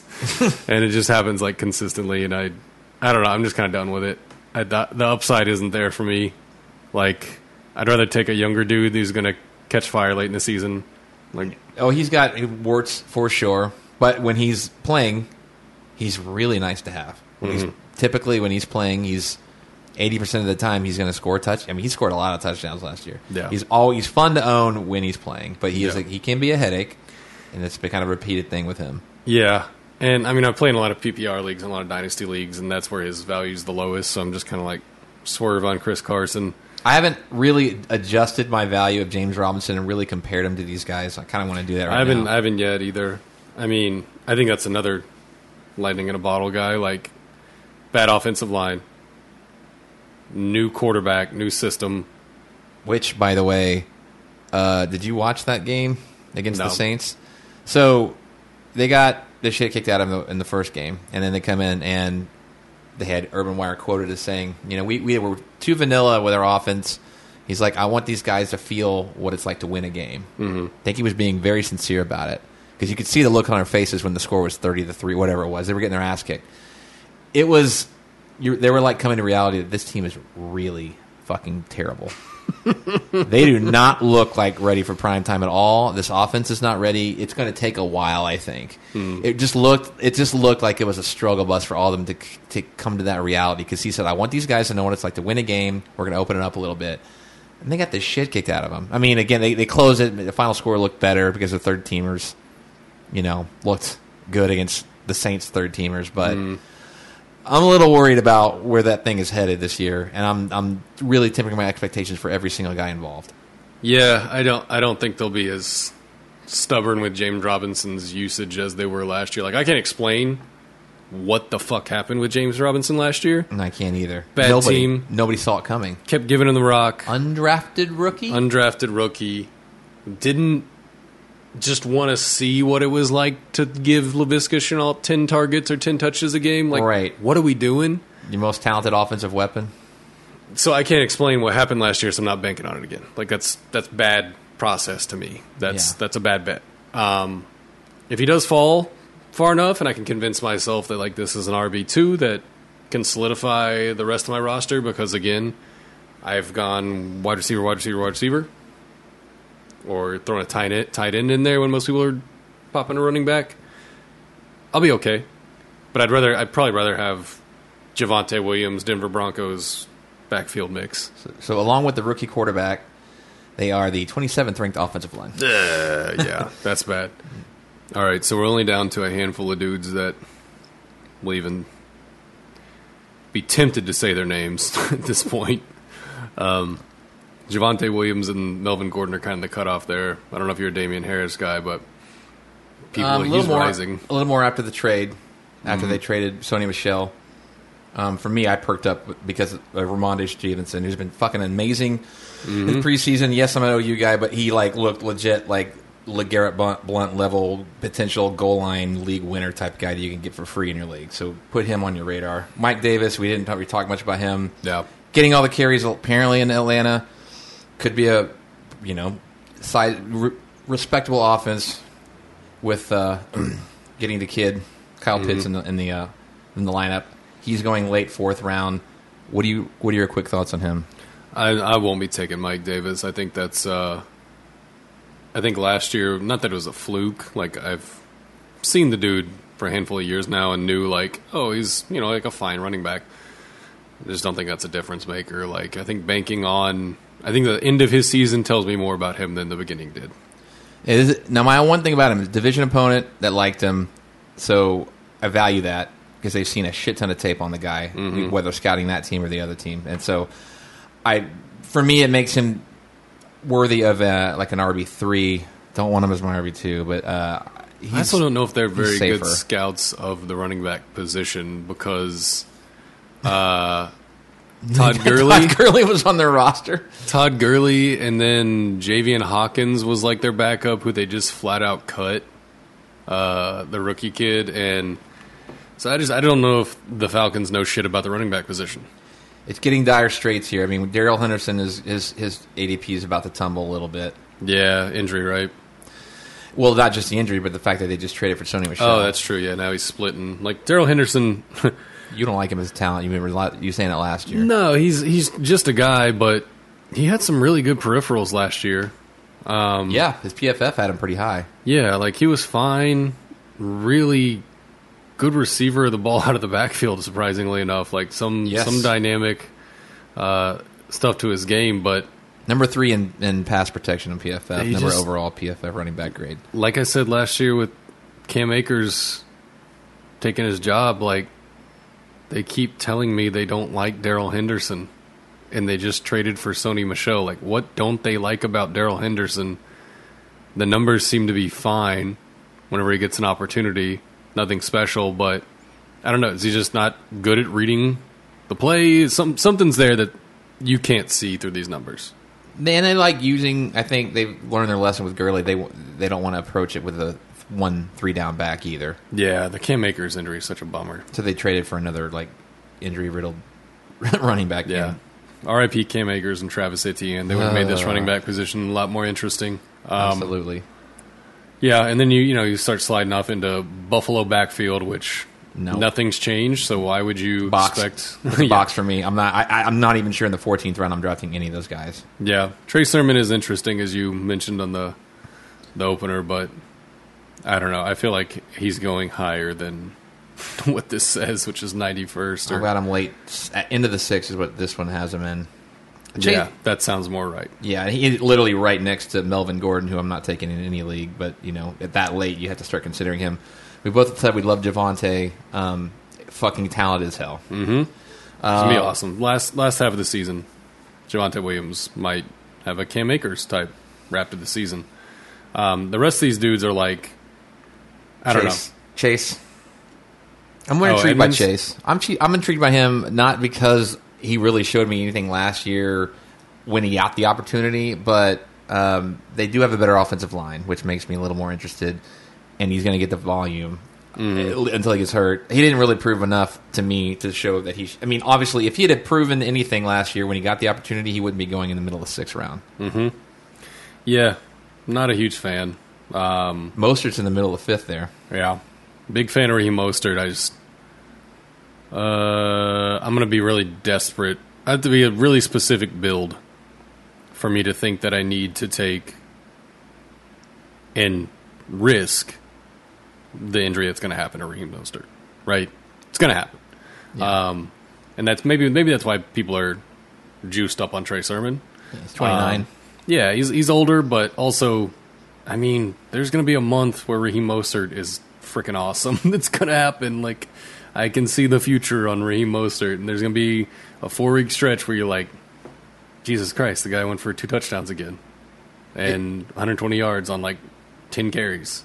It makes this a lot. I don't remember if I can recall a season where, man, once you get those first running backs, there are so few running backs down here that I have any interest in. Yeah. It's very thin, man. People are fooling themselves with Michael Carter, with No. Bucks backfield. No thank you on the Jets with the borderline. They were decent. I don't know. They're back half offensive line, but they could be running 4 running backs out there. Mm-hmm. No interest in that. That's with a rookie not quarterback. Not happening for me.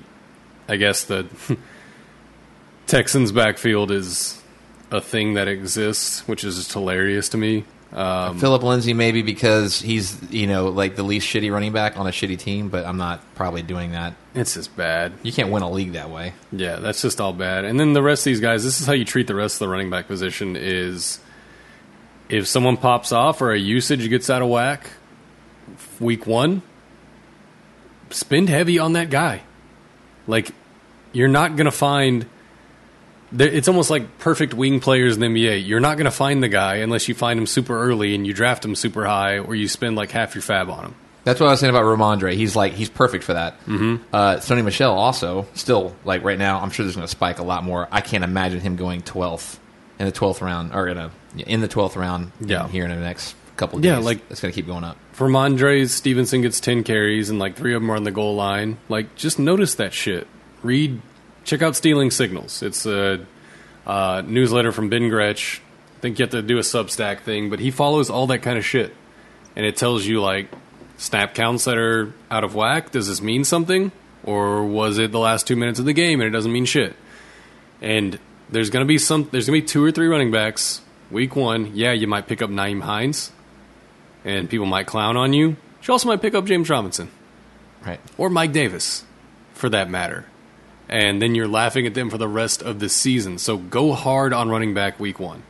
Giovanni Bernard, by the way, is one of those guys you have to pay attention to, especially in a PPR league. I mean, we already know they don't have any running backs that are legitimate pass catchers, and now they go out and get a guy who we all know is one from a quarterback that's dying to throw to a legit running back who can catch passes. Giovanni Bernard catching passes from Tom Brady is nothing to look the other way on. Specifically in a PPR league, pay attention to that early. When do we have mentioned it all? We don't have to go long on him, but I think it's funny how all of the Eagles organization seems to really just fucking hate Miles Sanders. His snap count last year was insane. They just seem to be like talking shit on him every time they get a chance this offseason, and I'm like, what are y'all doing? So anyway, Kenneth Gainwell, what do you think of that? I'm like, Boston Scott's going to get half the touches this year, all this shit. Like, what's y'all's problem? Like, y'all own him. Y'all know that, right? You have his rights. You're supposed to, like, build the guy up. No matter what the situation is, you build him up because you got to trade if you want to get trade value for him. Yeah, so it's just confusing why they just want you to know Miles Sanders sucks. I don't get it. I don't get their philosophy on Miles Sanders, and he's just, void of a couple 80-yard touchdown runs last year. He's like RB like 35 or something. Are you interested in him at all? Man. I passed on him and everything. I would have to go look back and see what he did with Hurts. They added Kerryon Johnson to free agency, who one of the problems with Miles Sanders is pass protection. Kerryon, who used to be shitty at that, number 2 overall in pass protection. But Sanders played 71% of the team's snaps, so I don't really know what they're trying to tell us here. They're just trying to tell us that they all of a sudden trust Kerryon in passing downs, and he's going to usurp all those opportunities that Sanders had last year but never really took advantage of. Man, they just seem to hate fantasy football. They're just going to split up their backfield between Boston Scott, Kerryon Johnson, Kenneth Gainwell, and Miles Sanders. I believe Nick Sirianni. Hey! Yeah. Has a history of that as well. Yeah, that's gross. That's a gross backfield. The only other guy that I would even throw in here before we wrap it up, to me, is Gus Edwards. I don't know why he's still going so late. He's getting all sorts of... his role never changed last year. I already gave you the snap count that it just increased 1 after the bye. So nothing even changed after Ingram was phased out. PFF ranked him number 5 overall in running backs in 2020. He's good, dude. He's very good. And if somehow Dobbins gets hurt, you might want to double his chances. Gus Edwards is on his own a pick. He's one of those guys he flex with benefits. Benefits. Yeah, love him absolutely. And then whoever is if Latavius Murray gets cut, that's super interesting. Whoever the secondary running back for the Saints is. Jones. Yeah, Tony Jones Jr. Yeah, Chuba Hubbard, another guy. If you're getting Christian McCaffrey, one of the few handcuffs that I advise you taking is Chuba Hubbard. And I will hedge so hard on the Zeke collapse that I might be interested in Tony Pollard. Sure, he's one of the other few. Other than that, I don't really see anything else in here I give a shit about. Like maybe Damian Williams, I could be talked into that, but shitty offensive line makes me like, okay, he's just there to steal fantasy points from David Montgomery, but not enough for me to roster him. You don't probably have to. No. If you want to add him week 2 because someone on your roster gets hurt, that's totally fine. All right, there's running back position. That's how you win, or that's how you at least you stack wins through the regular season. Nailing the wide receivers. That's what I'm all about. So we'll do that next.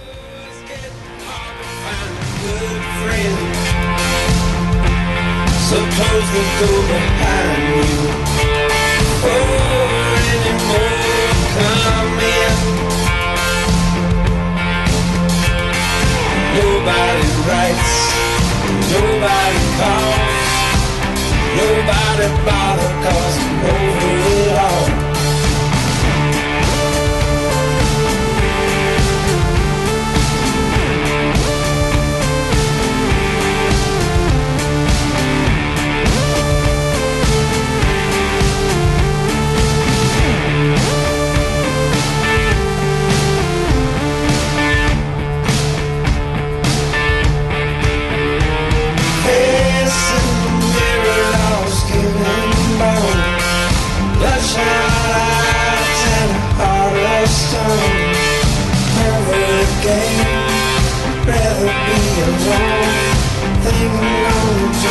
Stay home,